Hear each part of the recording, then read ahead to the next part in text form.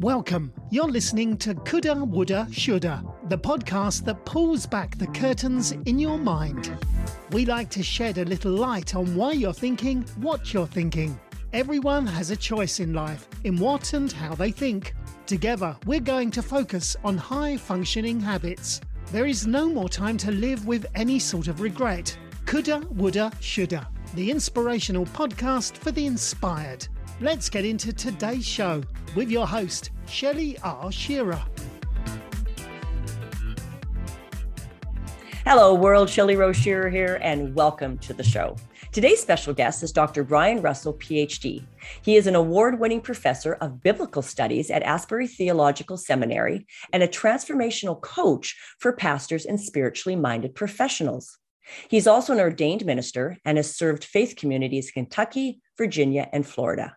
His personal mission is to seek out, study, and embody the deepest truths about God so that he can share them compellingly, lovingly, and transformationally with others.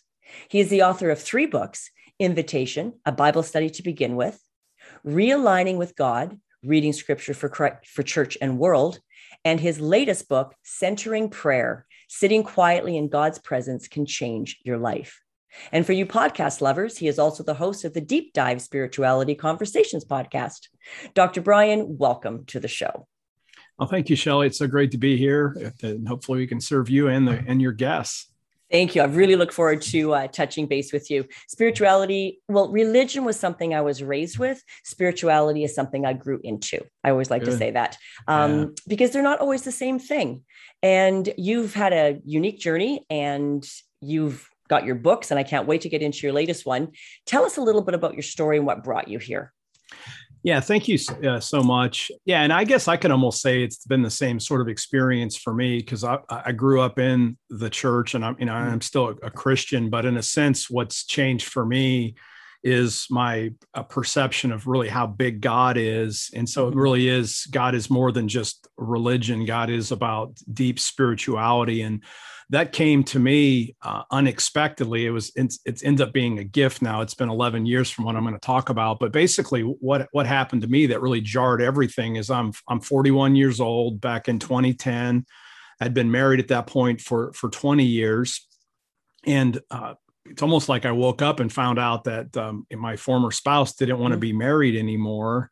And again, this isn't about her, so I'm just going to leave it at that. But so I ended up being a single parent at the age of 41. Like I said, you said I was an ordained pastor, and I still am. I'm a seminary professor, and those things aren't supposed to happen to an ordained pastor and a seminary professor. And so it put me in this terrifying position of thinking I'm going to lose everything, losing my marriage, and maybe losing my kids, and maybe going bankrupt. I may be losing my job because I don't know if they're going to keep a divorced seminary professor. And will anybody ever want to hear me talk about God, since I couldn't even keep my own family together? And so I was terrified. I was overcome with fear, shame, guilt. And one day, one of my friends was and I was right in the middle of just the whole mess that divorce is. And they said, "Look, Brian, you sound like you're losing your mind." And I probably was. And so I go out for a walk. I live in Orlando, and, the beautiful thing about Orlando, it's nice almost year round. Yes. Even when it's the coldest, you can still go outside. The sun pops out, it warms up. And so I'm out. This had been a spring day in 2011, now early in 2011. And I'm walking, and this day I didn't take it would have been, I guess I didn't have an iPod at the time, that I didn't wear it. So I'm just out walking, and I had this just incredible experience in the split moment, a split second. Felt like the whole world froze. And I remember hearing a bird, and suddenly I kind of look up, and everything kind of went from black and white to color. And I sensed in my soul, I don't think it was an audible voice, that God was saying to me, "Brian, there's enough, I'm enough, and you're fully loved." And so that moment it didn't fix everything, but it awakened me to this deeper reality behind my pain, behind all reality, that God was still radically for me. And I knew at that moment I was going to make it through this. And so what I did, in my own upbringing hadn't prepared me for that. I'm a Bible professor. So obviously I've spent a lot of time reading scripture. And that was the whole thing. When I was going through this experience of divorce, I couldn't pray. If I would go to a worship service, I couldn't sing. And it literally took me several years before I was able to sing again. Reading the Bible didn't do anything for me. And I was essentially unconsolable by all my pastor friends. And, so it's like, it almost took God showing up in my life to wake me back up. Right. And again, it didn't fix everything, but that led me on this journey to, I'm like, wow, if that happened when I was walking, what have I missed out of in my own spiritual practice? And that led me to begin really experimenting for me with meditation. And I'd always been a journaler, but I started doing some intentional, deeper journaling. And I found out these were basically deeply rooted Christian practices that were outside of my faith tradition for whatever reason. Okay. And so that was the pivotal moment that basically now it's 2021 when we're having this conversation. I write a book on centering prayer, which is essentially Christian meditation. That was the point that my life changed. Even though I was in this dark rut and I didn't get out of it right away, I found the very things that my soul needed. And so, looking back, I can say, wow, centering prayer and journaling about my inner life transformed me and opened me up to encounters with the divine that were way deeper than I knew pre-divorce, even when I was a pastor and when I started teaching. And this has put me in a position now where, like I'm on your podcast. I mean, I wouldn't be here if this wouldn't all happened to me. And even teaching, my teaching's never been better. I'm more connected with students. I'm remarried, and my second marriage has just been a total blessing, which doesn't always happen to people. So I'm super grateful for that I was able to do enough work, that I was able to attract a really wonderful woman in my life. I got to stop you there. You said, I did the work. Oh, yeah. Yeah. Okay. So I just don't want our listeners to miss that, because, what you're talking about right now is you came to maybe a fork in the road, or you felt like there was a wall in front of you, and God's like, okay, I just need to smack him a little bit or give him a little writing on the wall. I used to be my joke when I was younger. If we could just have the writing on the wall, like the Old Testament, it would be so much easier. But everything's about the lesson and what we learn. So the fact that you went into a second marriage, so often with psychology, we repeat the same mistakes over and over. But when we leave marriages, that was not the case here. You did the work. So you became a better version of you and attracted someone. Yeah. And thanks for even interrupting me. Cause it's like I added these, it's still amazing. Like I use the image of, like for my old faith, even though I almost felt like I lost my faith, I always said, and this will resonate with in Canada, this is more of an Ohio thing, not a Florida thing, but it's like, I feel like I chopped a bunch of wood my whole life, and I had a wood pile behind the house, and I went through this long winter, and when it was over, I still had a piece of wood behind the house. So I'd charged up enough pre-divorce that sustained me when I wasn't chopping any wood. Right. And then the mindsets that I put on, I think this will be really helpful for people. And it's almost, and I still kind of scratch my head, and I'm super grateful. It's like, even when this happened, I decided this wasn't going to be the defining end of me at 41, even though at the time I'm thinking, man, I'm too old for this. But I thought to myself, I'm going to get on the other side of this, and I'm not going to be a bitter guy that dislikes women. I'm going to be a better man. And then the other thing is, I prayed this, even though I was struggling with my faith, I just prayed to the Lord, God, bring all the darkness out of me into your light so that I can be healed. And again, and I'm not going to go into the whole story of the divorce, but I mean, at some level, it was easy to just put the blame on the other person. And a lot of people, that's what they wanted to do. But I thought, you know what? I'm going to forgive 100% my former spouse. And I'm just going to say that's 100% my fault, so that I can do the work on myself, so that I can be better at the end. If I take, poor Brian, then nothing changes, but whatever. Victim gets us nowhere. Yeah, exactly. Whether it was 1% my fault or 100%, I said it's 100% on me. And, and I'm so grateful that I was able to at least think that way. It sounds brutal, but that's what actually opened me up to change. I think taking ownership, I know my listeners know my stories. And just to be quick, the last couple of years, I've done a lot of work with my family because we have a very dysfunctional relationship. But the day I owned it all and said, no more victim, it doesn't work out fairly, if it doesn't work out the way I wanted, if I don't have the relationships I crave, it's irrelevant. This is on me. This is my work. And I just moved on. Yeah. And then over the 2 years, I watched the people in my family around me change. It was like, wow, what happened there? And, my coach told me, but I really wasn't sure I believed him. It's like, no, I think that more needs to change. It's still their fault. And it's still, no, when you can sit in your own power and your own responsibility, I feel that really changes a lot of dynamics and opens a door. You talk about centering prayer, and where does that term actually come from? Because I've never actually heard that actual term before. And then talk to our audience about how it can actually change your life. Yeah, thank you. Yeah, it's centering prayer itself. The word language comes from like around 1970, but it's rooted in thousands of years of Christian silent meditation. But the word centering prayer comes out of the Roman Catholic tradition. Essentially, there was a group of monks, Thomas Keating, other monk's name was Menager, and there's a couple other ones. And they noticed back in right around 1970 that a lot of priests and even Catholics were being attracted to some of the New Age meditation that came into the United States right around that time, like transcendental meditation. And these guys had been monks in monasteries, and are like, well, geez, you don't have to go down to the TM teacher. We'll teach you how to do this. And so they came up with a method. And I think the 20-minute suggestion even comes off of a response to other traditions, but they basically just decided they call it centering prayer. In the form of meditation, this is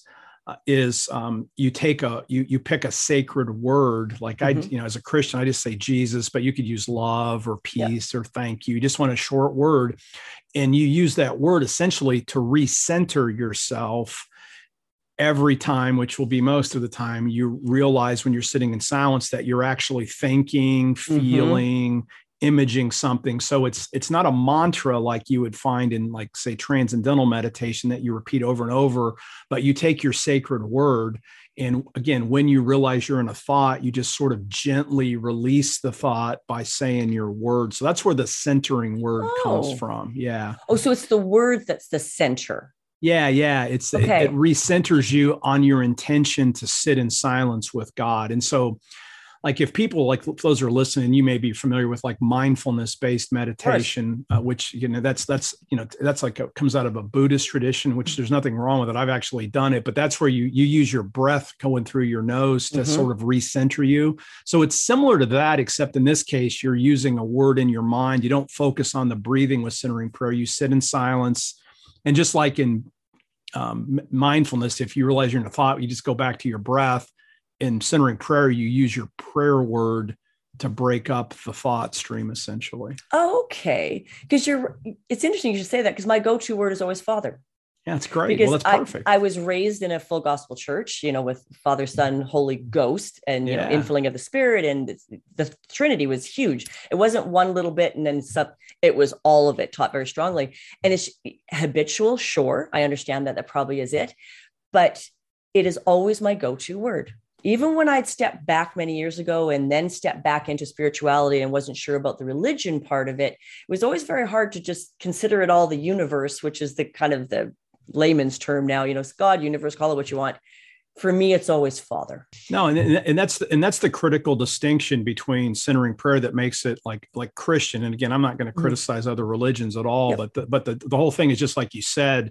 If the Christian faith is true, we believe in a personal God. And so when we sit in silence, we're not just sitting with ourselves or with the unnamed kind of universe. We're actually intentionally sitting with a God who loves us, who's outside of creation. And so, Father's a perfect word, Jesus, so that's the idea that our intention is to sit with the God who is there in silence. And that centering word brings us back to that intention. Okay, that's excellent. And why do you think that is so important in the 21st century? Well, I think because silence teaches us, right? I mean, what's so fascinating is, I do a lot of reading in ancient practices. And what's funny is these folks thought they had to go out into the desert to find peace. And I'm thinking, like, what was so distracting like 2000 years ago, right? It's, so if they needed to escape there's not even electricity to have light at night, right? So they needed to take time to reconnect with God. The 21st century, it's absolutely critical because, we're continuously invited into these almost trance-like states where, you're looking at your phone 5 million times a day, you're never not connected with other people. And so our souls absolutely need silence, because it's in the silence. And, I could tell that you've experienced this. I mean, you have to encounter the truth about yourself, but both the hard truth and also the beautiful parts.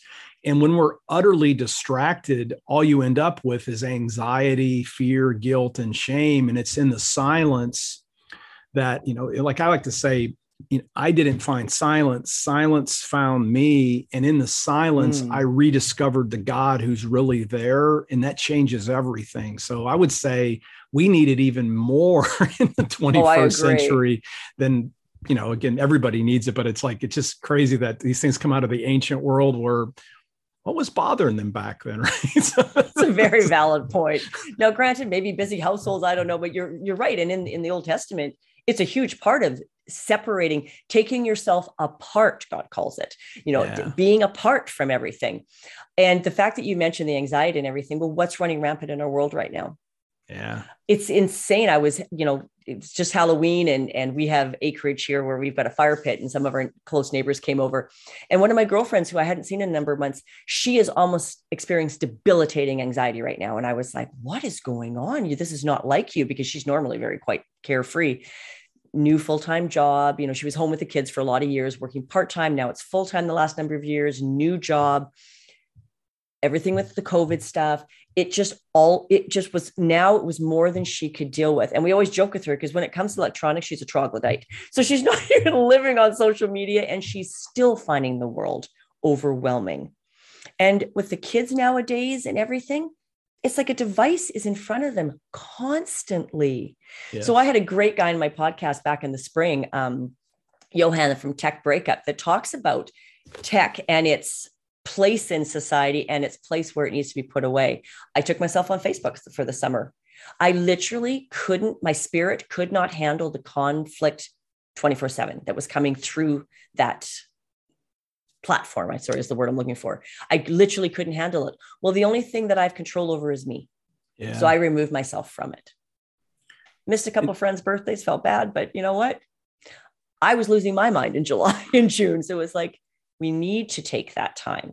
And like you say, in the 21st century, it's pretty scary. Now, something I want to ask you about, because we're both Christians and have a very strong religious background. And that's always been, I talk about it on my podcast very openly, that, I walked away and then I came back, and I'm very much about spirituality and hands-on. God helps those who help themselves, a little bit attitude that I'm not sitting praying over a dying plant. I'm watering the plant and thanking God for the plant. I see, little hands-on there. So how can we stop ourselves? Because you mentioned the shame and stuff over the divorce. And I do remember that. And the thing is, with our age bracket, and I'm a little bit older than you, but still, you go back to the 80s and 90s. Well, divorce, especially in the church, was not acceptable. I wasn't allowed to teach Sunday school any longer. My parents, disowned me for a small period of time. I was a divorced woman. Oh my goodness. There are a lot of toxic beliefs and false ideas about God that some religions have perpetuated. Some of it's just our own piety and our own narrow-mindedness. Talk to us. Give us your thoughts on that particular area. Yeah, well, yeah. And again, that's a big question. So I may not. Nothing like putting you on the spot. Sorry. No, it's fine. I want to make sure I'm actually answering the question when I start. I would say the biggest challenge for most people in their relationship with God is we try to essentially comprehend God with our minds. And so most theology is just, it's all very rational, which we need. I mean, and again, meditation, journaling, solitude practices don't replace reading the scriptures, using regular prayers with words like the Lord's Prayer or even extemporaneous prayers. But the danger with all that, even in the most well-meaning situations, is we can make the mistake of thinking that our highest thoughts about God actually capture the totality about God.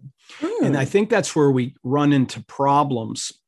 Because when you get into these deeper spiritual practices, the very moment that I had that experience, it's like, at some level, the God that I believed in would have been mad at me, disappointed with me, at least in my mind. That's what it would have been, right? But instead, at the lowest point of my life, I feel completely loved. Because God is love. And we know the scriptures even teach that. So at some level, I think we sometimes mistakenly try to play God and make judgments about other people. Now, again, the scriptures has some clear teachings on things. So I don't want the listeners to think that, anything goes or whatever. It's all airy fairiness. No. Yeah. Because God is holy and God is loving. But the thing that we miss sometimes is that, I legit deep in my heart believe that God wants every single person on earth to actually open themselves up to God's love, and that God is radically for everyone. But the problem is most of us, we just close ourselves down to some small God. And so these deep practices, especially sitting in silence, what it does is it forces your limited understanding of God.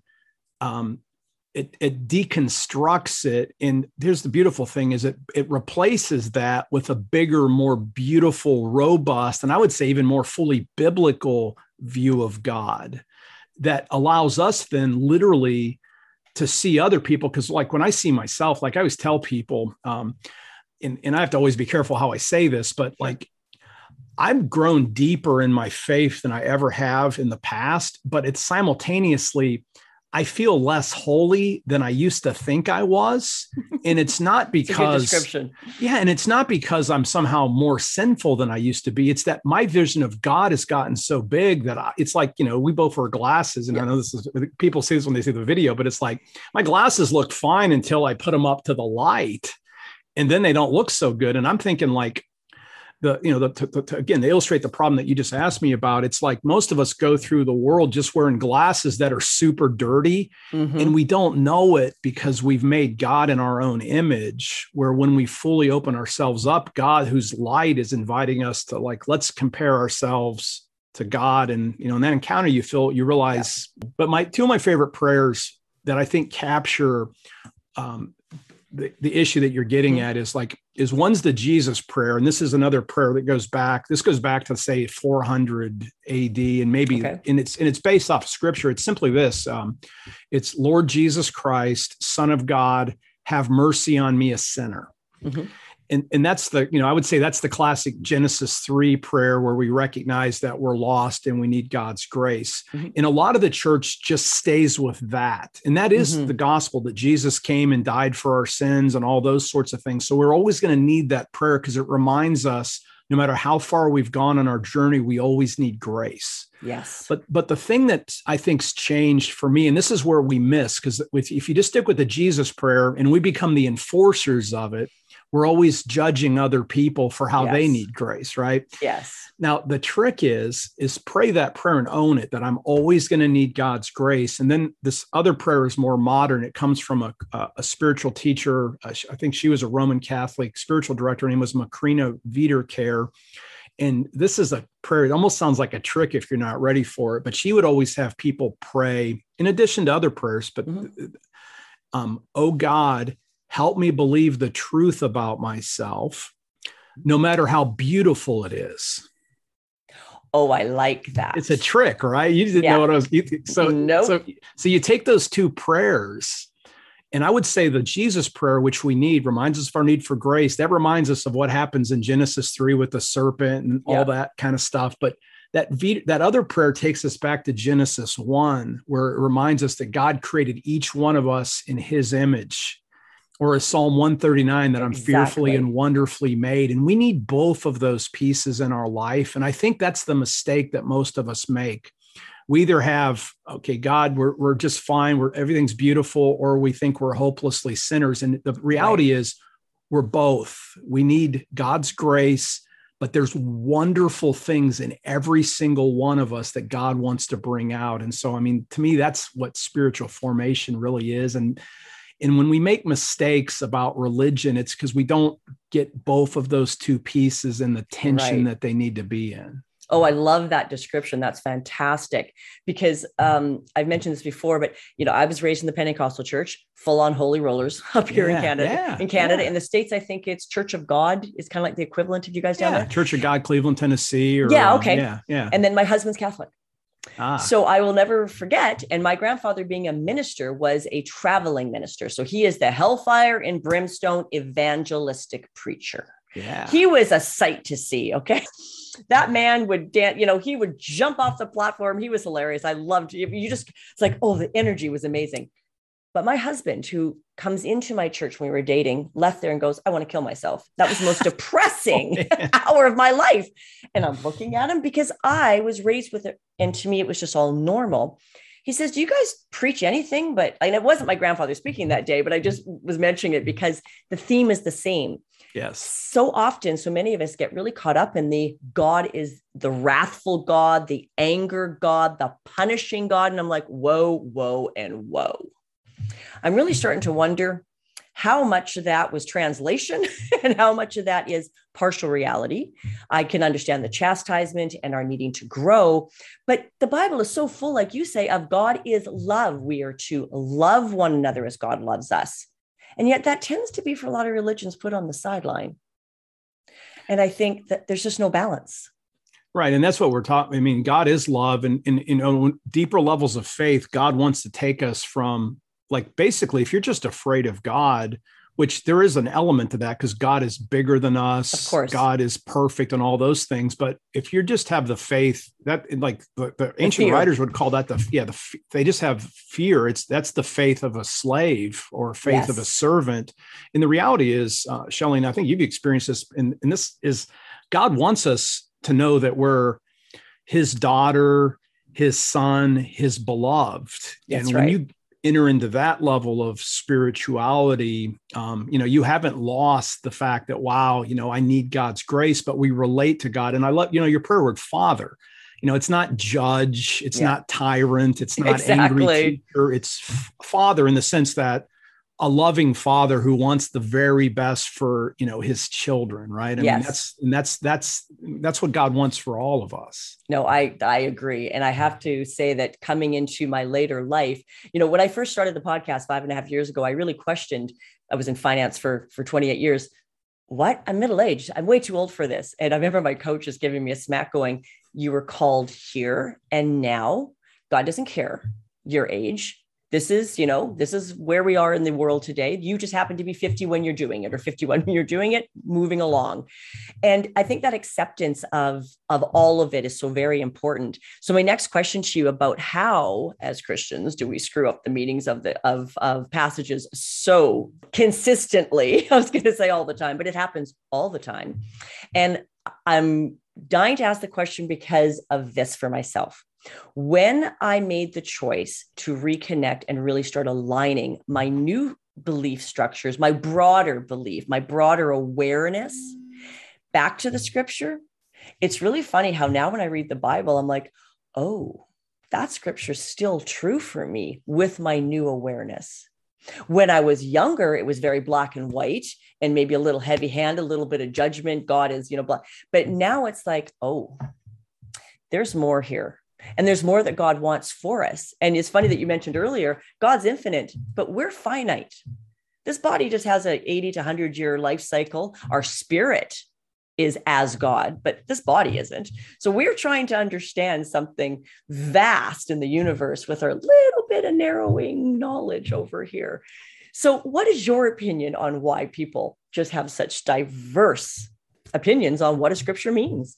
No, that is, I mean, that's you're asking the right person because I mean, that's what I teach. I teach interpretation to pastors. That's what when I'm as a professor, we teach that's right. That's I thought if there's anybody to interpretations. Ask, yeah. Well, the reality is, again, this is, I'm trying to make this, I'll make this as simple as I can, but this isn't going to be that simple. It's like, the reason is we all have a tendency when we read something to read it through the filters that we personally have. Right.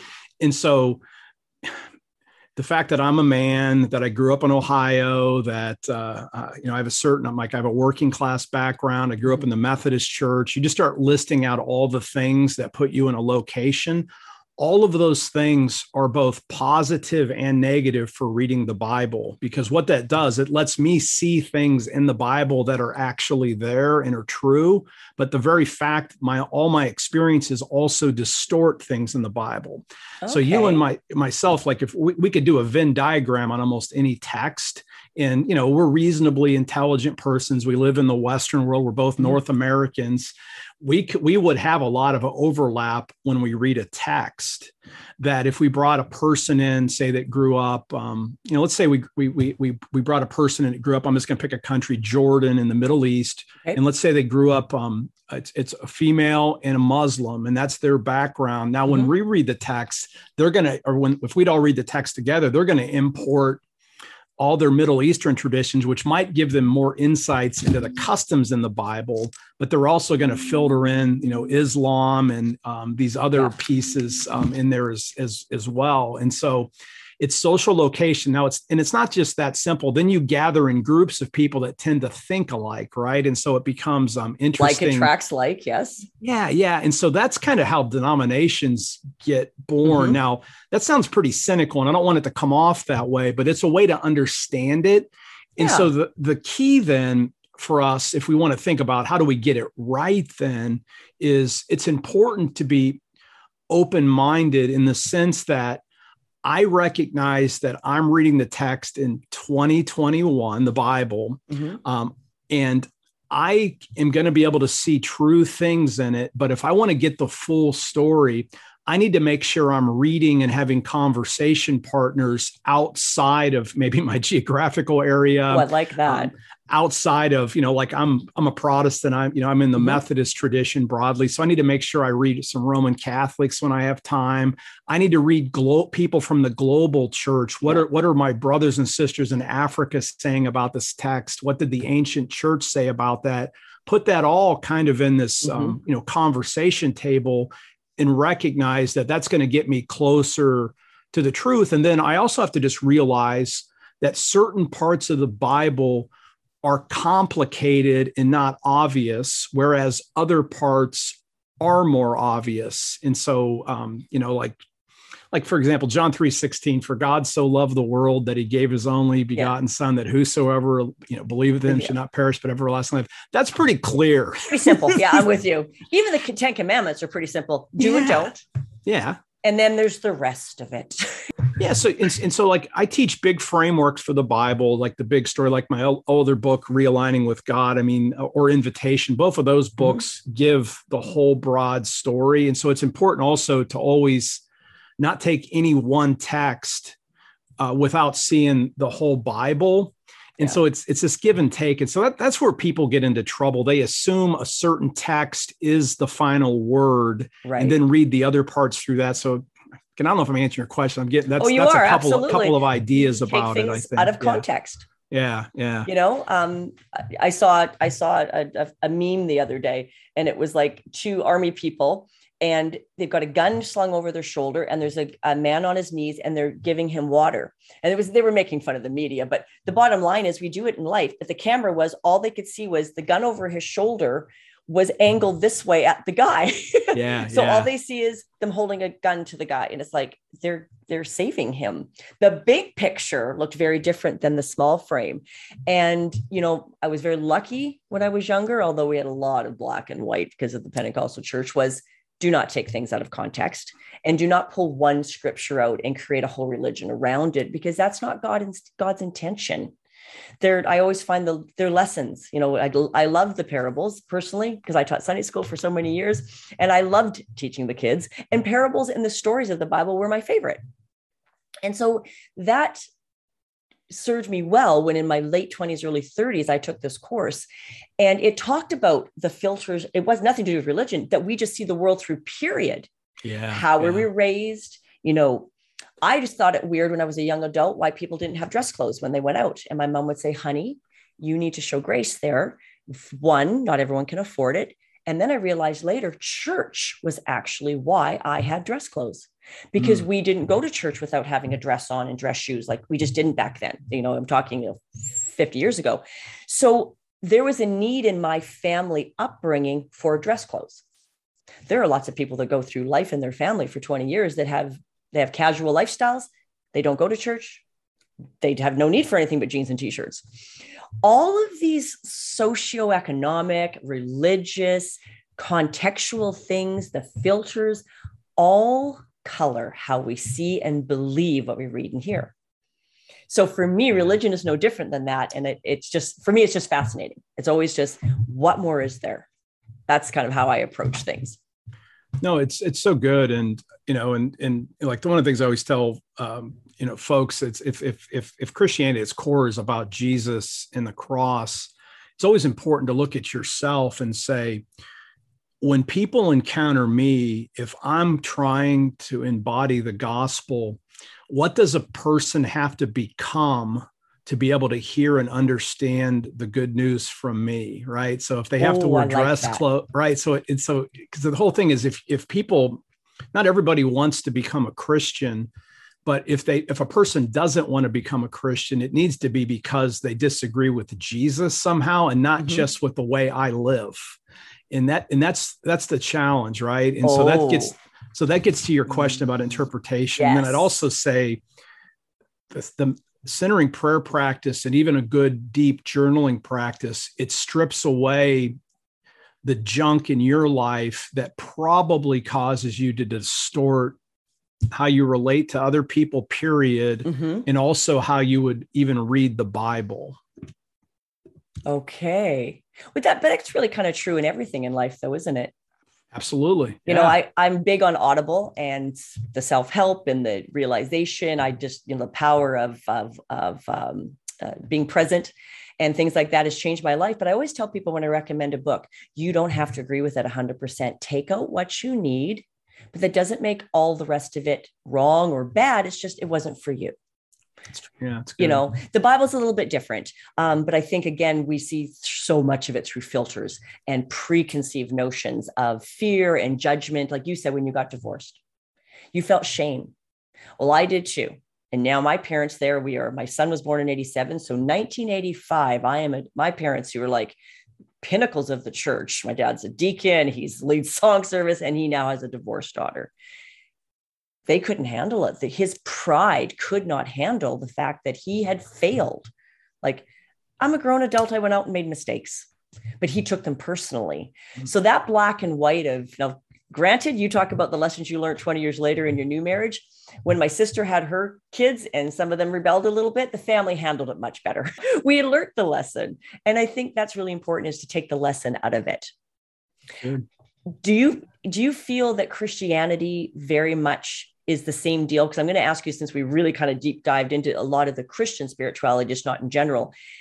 So many people want to know what God's will is for their lives. Yeah. And they get lost. I'm just going to leave it at that and let you answer it. They get lost. What is your thoughts on that? Yeah.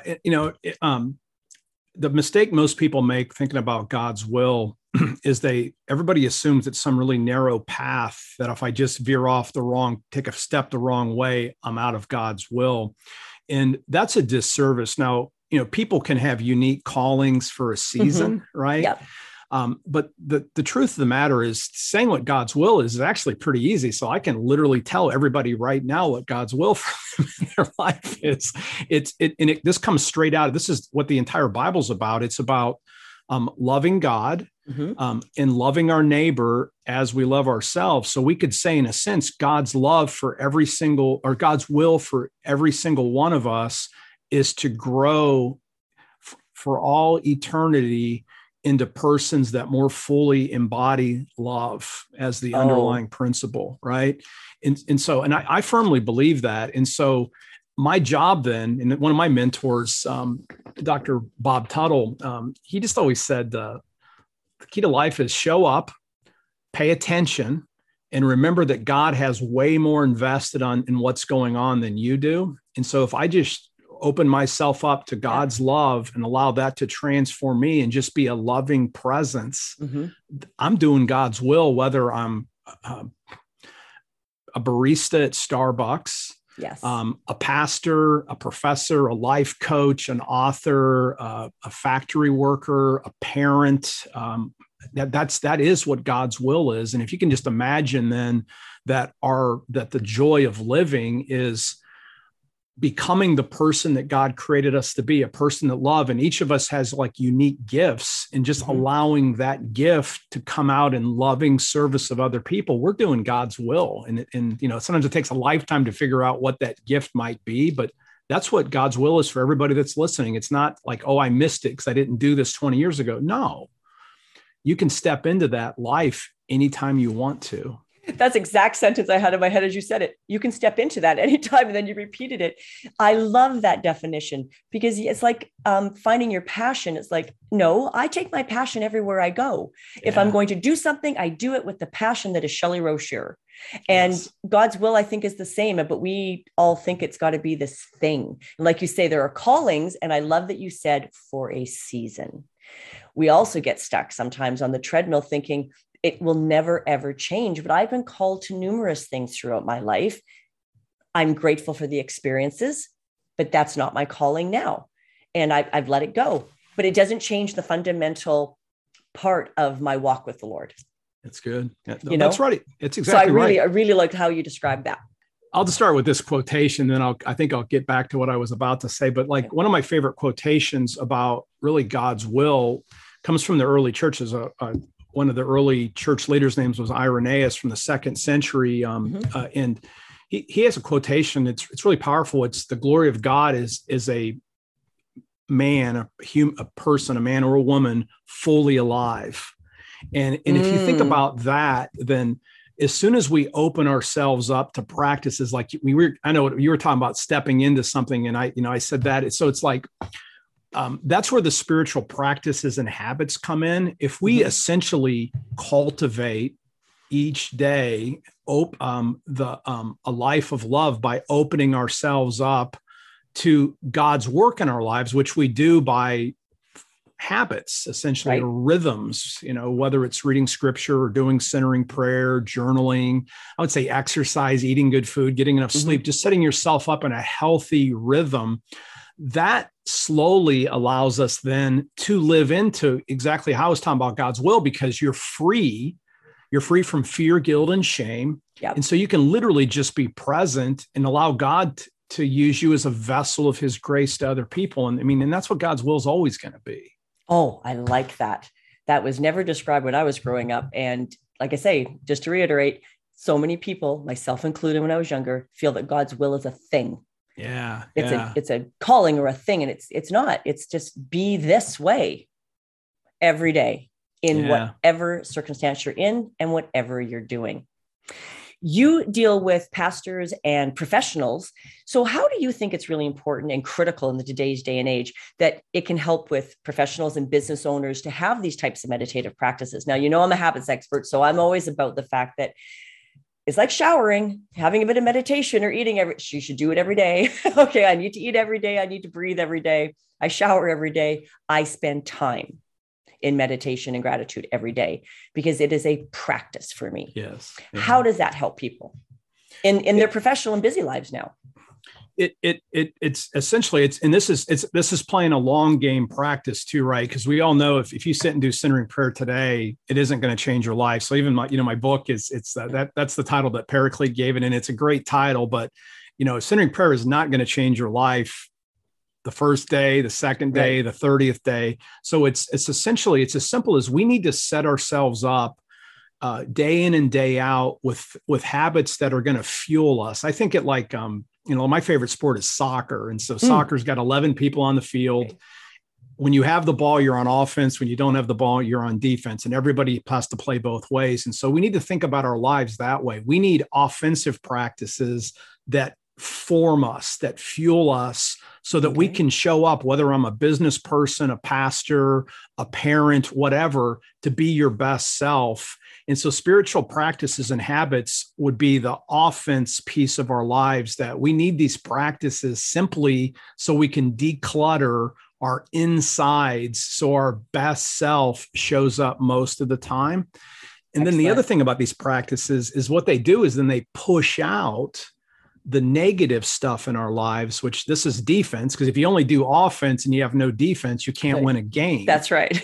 And so it also helps us then to cultivate practices of eliminating the things that deform us, that pull us away from being our authentic self. So having a good rhythm is the best thing that we can do for every other person that we love. And every second that we spend on going deeper into ourselves and opening ourselves up to God's love, I mean, we don't lose the time. This isn't a time trick either, but that actually just declutters our inside. So it's easier for, like today we're having this conversation, you're very present. I mean, we're able to connect here because all you're focusing on is talking to me, and all I'm focusing on now is talking to you. Yes. And it's these practices that allow us just to be present, not stuck in the past or in some imaginary future. We're just here. And that allows us then to be, I would say, our most powerful selves, our most loving selves, our most God-centered selves. So that's why it's important for everybody to do that. It's not, it's about transformation, and so we can serve other people. Oh, I like that. It's funny, it's a bit of a segue. I had friends over that were in from out of town, and when they came into town, then the friends that live here, they drop in. So this is our circle through all of COVID.